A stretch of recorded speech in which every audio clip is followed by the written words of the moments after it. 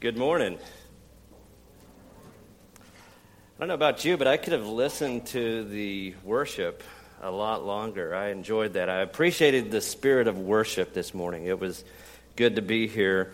Bring you greetings from our church in Sarasota, Florida. I still think it's cold here.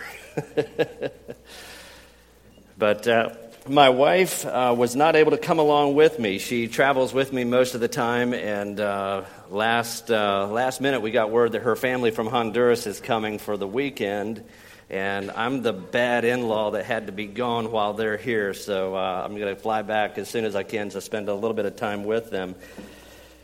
I want to share with you what I believe is the second most valuable piece of information that you will ever hear. Now, you might say I'm holding out on you if I'm not sharing the most important, but I'm going to share with you what I believe is the second most valuable piece of information you will ever hear. How many of you would like to know what the first is? I think you already know it, but the first most valuable piece of information I believe that you can hear is that Jesus Christ loves you and He wants a personal relationship with you. Now, if that doesn't excite you, your exciter is broken. Because Jesus Christ, Almighty God, wants a personal relationship with you. How many of you are married here today? How many of you are not married? How many of you would like... Don't answer that. I know Willie is here somewhere. They're about to get married. Somebody back there in the back. Those of you that are married, do you have a relationship with your spouse? How do you have a relationship with your spouse? What do you do? What is one thing that you do to have a relationship with your spouse? This would be the time that you interact with me. What is it? Communicate. Communicate. That means it's a two-way, like you talk and she listens. I mean, that didn't sound right. It's back and forth. And what do you have to have in order to have great communication? You have to learn to understand someone. The second most valuable piece of information that you will ever hear is to learn how to communicate and relate to the people around you. And I'm going to share with you, and we'll look in Scripture and see how Christ did it. See how the Apostle Paul did it. See how Peter did it. We're going to look at all kinds of different personalities. And so the first part of the message this morning is going to be a little like a seminar. Is that okay if we do that? You're going to feel like you're a little bit more at the seminar. And then we're going to bring you back into church. Is that okay? I'm looking at the leadership team here. I hope it is. Okay. So there are 4 types of personalities in the world. Only 4. There's the D type, the I type, the S type, and the C type. That's why we call it DISC, D-I-S-C. The D types are very dominant, decisive, dogmatic, determined doers. Donald Trump would be in that class. Very strong. They see the big picture. They don't look at the details. They want to make things move. They want to push things. They're what we call the terminators.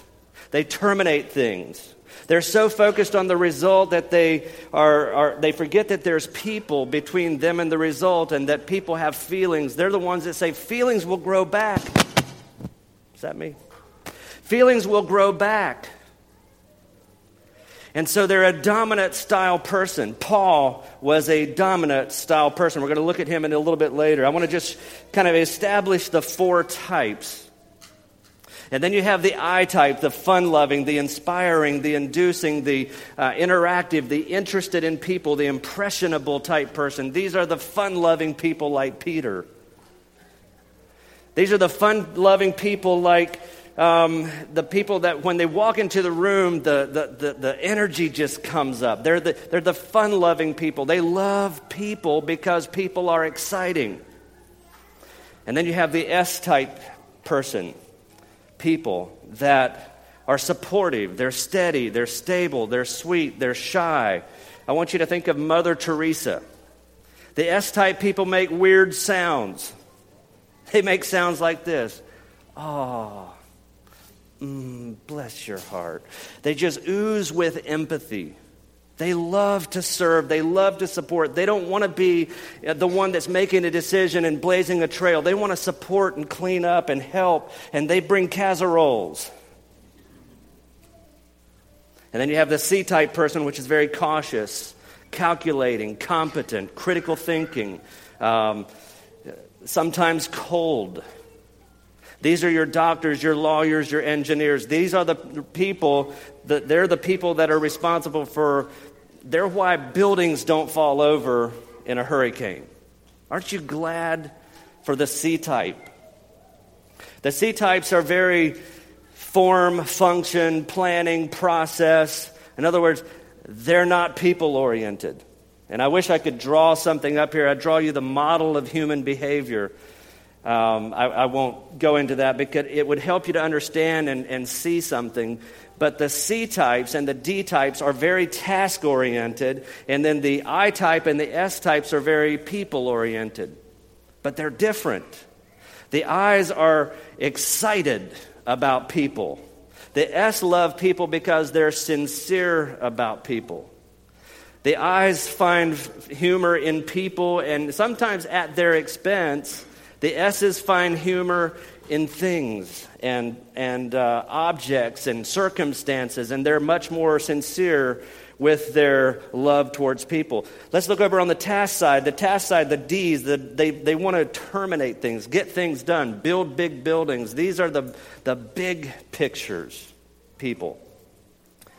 They want results quickly. And the C-types, they also are result-oriented, but they want it done perfectly. They want it quickly, quality. I have a friend that hired his dad-in-law, who was a high D, and my friend is a high C. He hired his dad-in-law to help build his house. My friend fired his dad-in-law because the floor, the stairwells didn't match perfectly. Like the miter cuts didn't match perfectly. High D's use a lot of wood putty. They slap it together. It's the biggest, it's the best, and they get done quickly. But perfection is lacking. So I did my best to quickly try to paint a picture of the 4 types of personalities. I'm going to ask you 2 questions that I want you to answer for yourself. You can ask these 2 questions anywhere there's a human being, regardless of whether it's cold, hot, desert, mountains, wherever there's human being. These 2 questions will help you to determine what is your highest predominant trait. The first question is, are you more outgoing or reserved? And if I would have a different audience without children that would be left alone, I would actually get you to answer these questions by standing up and coming forward, or going to the back if you're reserved and coming forward if you're outgoing. But we won't let the children would be sitting there by themselves. But if you're more outgoing people tend to move at a fast pace. They make mistakes faster, and they also make success happen faster. Their facial expressions are much more, like Donald Trump. His face does things that I don't even know how he does it. And his hands are moving, and he's not guarded like the outgoing person or the reserved person. The reserved person is very guarded. Now, my wife is a very reserved type person. And when we play cards with friends in Florida, she keeps her cards right here, looking at them and making sure that I'm not looking at them. I have my cards and I'm talking to people and I forget that I'm playing a game and she says, "Honey, your cards are showing." I'm like, "Yeah, it's a great hand." And I show them to everybody, and it really makes her mad because I win most of the time. But a reserved individual tends to be more guarded than an outgoing person in lots of different areas. So I'm going to ask you the question, are you more outgoing or are you more reserved? Answer that question about yourself in your mind. And imagine that if I would get you to move, reserved people would be in the back of the room and the outgoing people would be up here. Okay, so does everybody kind of know where they would be? This is virtual reality, okay? Does everybody know where they would be? Raise your hand if you know where you're supposed to be, either in the back of the room or the front of the room. Reserved people in the back and the outgoing people up front. The second question that you can determine what is their second or what is their highest personality trait is, are you more task-oriented or are you more people-oriented? Now, a task-oriented person will be outside raking their yard very intently, looking down at every stroke, making sure everything works. And all the while, they're thinking that the friendly neighbor doesn't come out and start talking because the work has to get done. And sure enough, here comes the friendly neighbor, and they start talking, but the work goes on because it's more process, more task over people. A people-oriented individual will be outside raking their yard like this. The rake is actually upside down because they didn't even check. And they're just looking around, where is a human? And as soon as they see a human, the rake gets dropped and they go to Starbucks and they go shopping and they just have tons of fun. It's people over process. Now, to answer that question about yourself is a little bit harder because I'm sure there's nobody here that absolutely hates work. And I'm sure there's nobody here that absolutely hates people. So that's a little bit harder because you're a blend, especially if you're in the Mennonite and Amish background, because we were taught to work really hard. Praise God for that. But answer that question, if you're more task-oriented or people-oriented. Okay? Now remember, you're split up. The reserved people are back there and the outgoing people are here. This is the first time I'm doing it virtually, to be honest with you. I've never done it like this before. Stay in these two groups, but if you're more people-oriented, I want you to move over to that side of the room. So in other words, we're going to create 4 different groups. Okay? So if you're more people-oriented, stay over on this side, and if you're task-oriented, go to this side. Outgoing people up here, reserved people in the back, people-oriented, and task-oriented. Does that make sense? Okay. Who all would be in this group up here? Raise your hand, high and proud. You're the high D-type people. If you're outgoing and task-oriented. Okay, raise your hand again. I want to see who they are. Okay, this would be the high. These are the dominant, decisive, dogmatic, determined doers. Who would be over here? Okay, all right, good. He's like, pick me. All right, the I-type person, very inspiring, inducing, interested in people. They love people. They're excited to see people. They don't want to work alone. Work should be fun. If it's not fun, I'm not doing it. Who is in the back corner, reserved and people-oriented? Raise your hand. I know you're shy. You want to... Okay, these are the nicest people. And this Mother Teresa would be in this crowd. They're the ones that make the weird sounds, that bring the casserole and all of that. Who's back in this corner? The high C's. These are the smartest people in the world. Now, there's some familiar faces in here. I see Joel and Annie. Joel and I go way back. It's good to see you, Joel. There's some other... But a lot of you I've never seen before, I've met. But if you were standing in this corner, I could tell you how you live your life. How many people that would be up in this group, their spouse would be back in that group? The S's. Raise your hand. If you're up in this group, your spouse is back there. 1, okay. 90% of the time, these two marry each other. Here's what happens. The D's look at the S's and say, "You're so nice. How can you be nice? I wish I could be nice like that." The S's look at the D's and say, "I wish I could... You're such a jerk, but I wish I could get something done once in a while like you do. You seem to make big things happen." And they're attracted to each other. How many of you have heard opposites attract? How many of you have heard opposites attack? They do. What about this way? If you're the high I and the high C's, how many spouses are in this group? right? That's where I'm a DI. I'm equal DI, but my wife is a C. High C. Her favorite thing to tell me is, Dave, I need you to think. I think thinking is boring. It's not fun. I like to do. Here's how I describe the relationship with my wife and I. I'm an exciting guy. I'm a dominant, inspiring guy. I'm not really shy. I don't know if y'all figured that out. I help my wife live a little bit. She helps me live a little bit longer. She's the person that says, Dave, you need to think about this. You need to put a parachute on before you jump out of the airplane. I'm like, I'll figure it out on the way down. It'll all be good. She has been invaluable to me.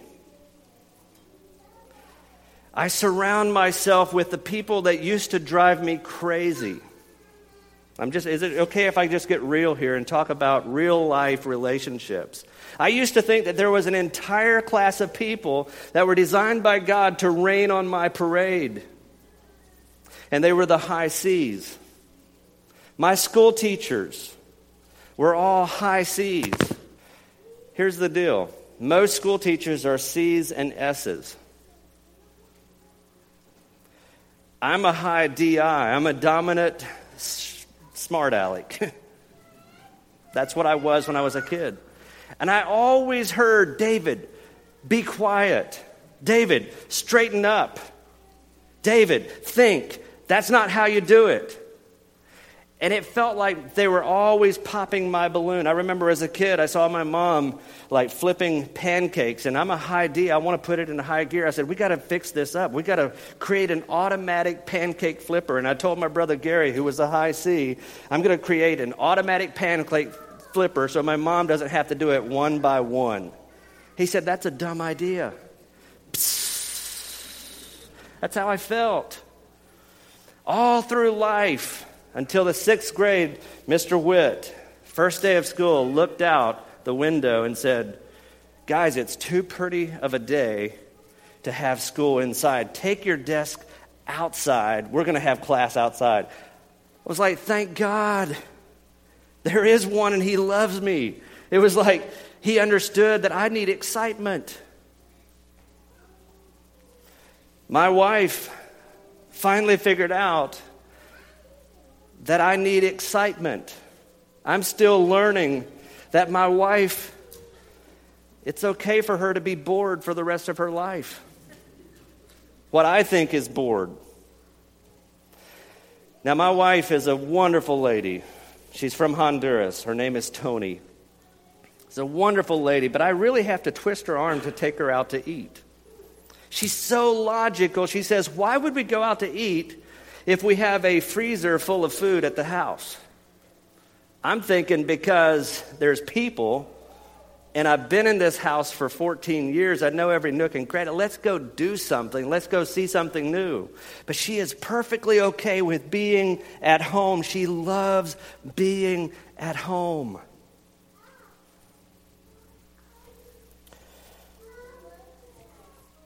There was about a month in our marriage, about 5 years ago, that a king-size bed just wasn't big enough. Y'all know what I mean? Don't act all pious on me up here. Y'all know what I mean. It was like our relationship wasn't right. We weren't hitting on all 4 cylinders. Have y'all ever been there? Yeah, some of you are honest. Or not married.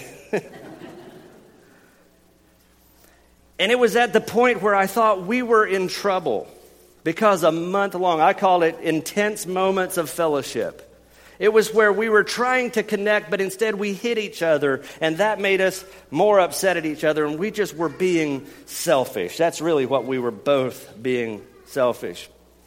And I called Dr. Rome, who is the world's leading authority on relationships, and I told him what was going on, and Tony was on the phone with us. We agreed that we needed help. He says, David, you have to go to SeaWorld.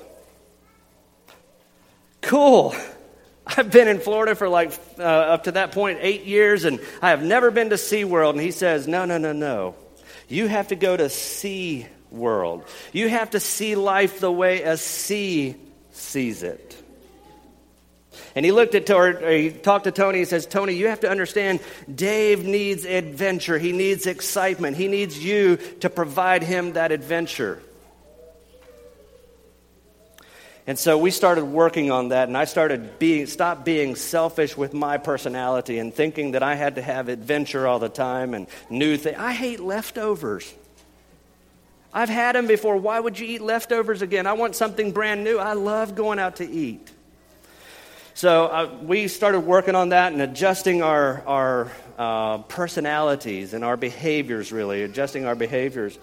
And I'll never forget, I come home from work. I was around people all day. I was working. I had just been awarded a huge contract, $60,000 worth of business, and I was excited. I was ready to go celebrate. Let's go skydiving, scuba diving. I don't care. Let's just go do something. I come home. My wife is working all day with our employees, training them. People drain her batteries.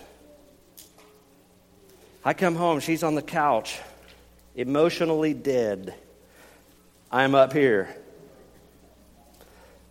And immediately I think, you got to go to SeaWorld. And I was just praying, man, I hope Tony remembers to go to iWorld so we can meet in the middle and go do something. Here's what I did. Instead of being all excited and first, hey, I got this award, let's do this, let's go celebrate, I just went and poured her a glass of water and picked up her feet and started rubbing her feet. It was the most boring 15 minutes of my life. But I started serving, and just inside I was like this, but outside I was like an S. I'll never forget what Tony did. She sits up and she says, I was thinking that maybe we could go out for dessert. We haven't even had dinner at that point. And I realized at that moment it's just as hard for her to be adventurous as it is for me to be boring. And something clicked. And I said, it's my fault. I was being selfish. I was throwing my D-ness, my I-ness on her and wanting her to be like me. Instead of valuing for who she is and how God created her. And adjusting my behavior so that she feels valued. And here's what was happening. I was up here being excited and she was all down here being dead. And she raised it up and I lowered it. And we came together and we, that night, went and restored our marriage after a month-long dry spell over a chocolate cake about that big downtown Sarasota. Some of you need to go have a chocolate cake. Maybe with your spouse, maybe with your kids, maybe with your son, maybe with your employee, maybe with your preachers. Some of you need to have that restoration. Stop being selfish with your personality and start meeting people where they're at. This is the whole thing about DISC. Is not so I have the license to say I'm a high D, get out of my way, I'm coming through. Or I'm a high I, let's go have a party. Or I'm a high S, let's hold hands and sing Kumbaya around a campfire. Or to start a law firm. It's about adapting and relating. Adapting and relating. Do it with me. Adapting and everybody do it with me. Adapting and relating. Adapting and relating. Adapting and relate. Do it 1,000 times every day. Jesus was the perfect example of adapting and relating. I want to look at some scripture, and we'll look at wow. Time goes fast. I want to look at some scripture here and look at Paul. Paul was a high D type person. I won't read all the scriptures, but in Romans 1, 8 through 17, if you read that, you'll notice some get it done statements that Paul writes. And the D's don't ask questions, they make statements. So Paul was a rambunctious, ferocious, dogmatic, determined doer before he was a Christ, killing Christians because he thought that was the right thing to do. After a Christian, he was a dogmatic, determined, ferocious person saving Christians for the kingdom of God because that was the right thing to do. It's just a change of not personality, but direction. A lot of people say that as a Christian, you should not be able to tell you what you are on a person. I disagree. Look at Paul. Paul was a very dominant style person. Shipwreck, it's not going to stop me. I have fought a good fight. He loved to fight. He loved to conquer. He loved to push. Without Paul, we wouldn't have the scripture that we have. Then we look at Peter. Peter is the guy, I think we're too hard on Peter. What do you think of when you think of Peter? What's the first thing you think of? Impulsive. That's an I word. He's the guy that saw Jesus walking on water and says, dude, that looks like fun. If you're really him, tell me to come out there. I think we give him too hard a time because, we criticize him for taking his eyes off. But you know what? He's the only one that got out of the boat. He's the only one that got on the roller coaster. He's the only one that said, that looks so exciting, I want to do that. He was very impulsive. He was going for the head, but he got the ear. These people walked with Christ, but yet their personality still came through. And Christ let them have their personality because he gave it to them. He wants you to use your personality for the glory of God. Peter had this amazing ability to open his mouth and insert his foot. High eyes have this amazing ability to open their mouth and words just come out. Sometimes, they're illogical. That's another I word, illogical. I'm reminded of the little boy who came back from school from summer vacation, and the teacher said, hey, who wants to share what they did over summer vacation? And little Johnny's like, pick me, I want to do it, I want to say it, I have something. And sure enough, the teacher picked Johnny, and Johnny said, my daddy took me catfish fishing, and we caught 47 catfish, and every single one of them were 47 inches long. And the teacher said, now, Johnny, are you sure? Yes, ma'am, 47 of them, and 47 inches long.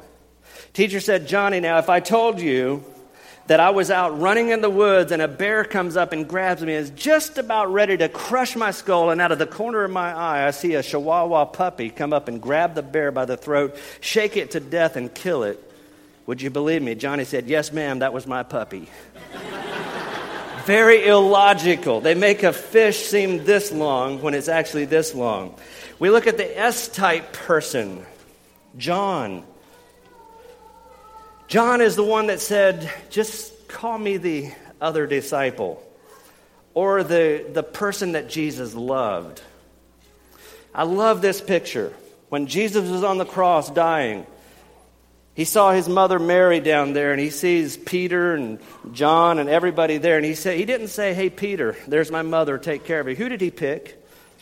He picked John, the supportive, caring, sharing type person that just oozes empathy because I don't know about you, but I want an S to take care of my mom if I'm not able to. I want an S to be at a nursing home if I ever am put in a nursing home. I don't want a D. No way. I don't want an I-type doctor. I want a C-type doctor. Yeah. He might be a little bit cold on the diagnostic, but I know he's going to be exact. And then we look at Thomas. What is the word that we give Thomas? Before we say his name, we say a word. What is it? Doubting Thomas. One thing I know for sure, the C-types, they doubt everything. They want proof. They don't take somebody saying it. In fact, 3 people came to Thomas and said, Christ rose. 3 people that actually walked with Christ. He walked with them in Christ. People that he could trust. And they said, Christ rose from the dead. And Thomas said, yeah, I'm not going to believe it until I can see it. First thing Christ did when he walked into the room, he says, Thomas, come here. Put your hands right here. See, Jesus knew disc. I'm sure he did. He created it. Maybe he didn't know DISC in the way that we do.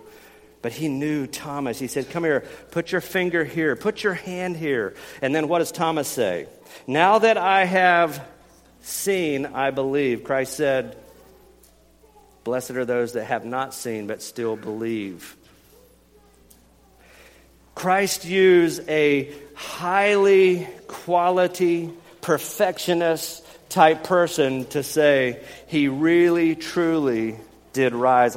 I've seen it with my own eyes. Here's what I know about C's. If they say something, you can take it to the bank. A lot of people ask me, what kind of personality was Jesus? I don't like that question because it feels like I'm putting Jesus in a box, but people still ask me, so I'm going to tell you what I think his personality blend was. I think it was either a CSID or an SCID. If you look at his leadership style, his teaching style, how did he teach? If somebody asked him a question, what would he do? He'd ask a question right back. My high C wife does that all the time. I see her with a jacket on and say, honey, are you cold? She says, I have a jacket on, don't I? If I see her eating at 2 o'clock, I say, honey, are you actually hungry? She says, I'm eating, aren't I? See, they want you to use logic so that you can come to a logical conclusion. It makes sense that if she has a jacket on, she would be cold. Jesus actually taught in that way, but yet at the same time, he was very, very supportive and serving and energetically supportively. I mean, so I believe he was a SC first. Those two were the highest. There was a time in Scripture, I'm sure you're thinking of it, the only time in Scripture that I can see that Jesus was a high D. Anybody want to say when? Back there in the back, young man. That's right. Good job. A high D can be one of the most dangerous beings on the planet if they are out of control. When they're under control, they can be the most powerful being on the planet. Which would you rather be, powerful or dangerous? I'd rather be powerful. I could tell you stories. I'm a high D. I'm off the charts a high D of when I was under control and I moved mountains, meaning people, in a very effective way. I don't have enough time to share those stories. I'm out of time already. But I can also tell you the time that I was out of control and I sent somebody to the hospital. In other words, I learned karate in like 2 seconds. And I was out of control. I'm not proud of that. But an out-of-control person, a high D, can be very dangerous. But Jesus, I believe, was under control. How do I know that? Because it says he sat down and he braided a whip. Out-of-control person would not sit down and braid a whip. And we're not talking about a little group like this. We're talking about thousands of people. The courtyard was huge, like a really big courtyard, thousands of people, and one man moved that whole crowd in a very effective way. Pretty sure if I would start throwing over tables here, somebody, probably Joel, would come up and challenge me and slow me down a little bit. But Scripture doesn't say that one person challenged Christ. I believe it was because he was under control and they never saw such power. There's a place for high Ds. There's about 10% of the world is estimated to be high Ds. Do y'all know why that is? Because of the grace of God. They couldn't handle more high Ds. I believe Jesus was under control as a high D. I believe Jesus knew how to have fun. I don't believe he was silly. I don't believe he was frivolous. It says in Scripture, children would come to him. So much so that the disciples said, hey, he doesn't have time for you. And Jesus said, no, let him come. I believe he was a fun-loving person. I don't believe he was out of control, but I believe he was under control. I believe when he turned the water into wine, he probably said, Peter's going to freak out about this. Watch Peter when I do this. I think he knew. I think when he turned the loaves and the fish into feeding the 5,000, I believe that was an exciting moment for him. I believe he was playing. I believe he knew how to have fun. Children don't come to a crabby, crusty old man. They come to a person that knows how to have fun, and I believe he did. The S and the C, I'm going to turn to that. Go to John 11, 1 through 44. John 11, 1 through 44. I'm not going to read the whole thing. I'm just going to kind of paraphrase it. This is where Lazarus dies. When I read this, I was like, I want to be able to do this. So basically what happened, I'm going to kind of tell two stories, one about Thomas and one about Jesus here. Jesus and the disciples were in Bethany. And it was a hot spot for persecution. But that's where Lazarus lived. And they had to flee Bethany because the pressure was getting pretty hot. And so they left. They get to the next town and somebody sends word that Lazarus is sick. And Jesus says, guys, we got to go back to Bethany. Read it for yourself. The first thing Thomas says, yeah, let's go back so that we too can die. That's a typical C statement. Because my wife sees the 5 things that could go wrong when there's 500 things that could go right. They're cautious, they're calculating, they're critical thinking. Thomas said, yeah, let's go back there so that he was walking with Christ. He saw Christ calm the water. He saw Christ raise him from the dead. He saw all these miracles, but yet Thomas still doubted because it's in his personality. So they start going back, and Martha, if you read prior scripture, I believe she was a high C as well. Remember the story where Mary was sitting at the feet of Jesus making weird sounds? Not really, but worshiping, loving, supporting. Mary was a high S. Martha was a high C. Mary, get off and let's get to work. We got work to do. You shouldn't be just sitting there. You should be doing something, task-oriented. So Martha, a high C, Mary, a high S. Jesus and them come walking back to see Lazarus. Martha walks up and says, Lord, if you'd have been here, Lazarus would not have died. And what does Jesus do? He starts talking to her, not consoling her. Talking to her, says, well, your brother's going to live again. Martha says, yeah, I know. In the last days, he's going to live again. And they literally start having a seminar. He's like teaching her and explaining things to her. And then 15 minutes later, here comes Mary up the same path and says, Lord, if you'd have been here, Lazarus would not have died. And I read it and I was like, I went back. That's the same thing Martha said, word for word. What does it say that Jesus did with Mary? Shortest verse in Scripture. Jesus wept. I went back and I read it several times just so I could understand that, and I realized what was happening. Martha, the high C, she had questions that needed to be answered. She had a mind problem. C's live in the mind. My wife says, Dave, I need you to think. I say, honey, I need you to live a little bit. Martha had a mind problem, and Jesus knew that. Mary had a heart issue, and Jesus wrapped his arm around and just wept with her. I said, sign me up for that class.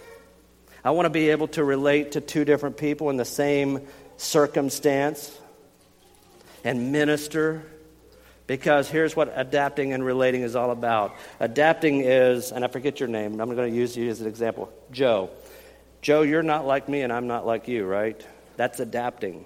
Relating is when I give up myself, give up my personality, give up my behaviors. Who else taught that?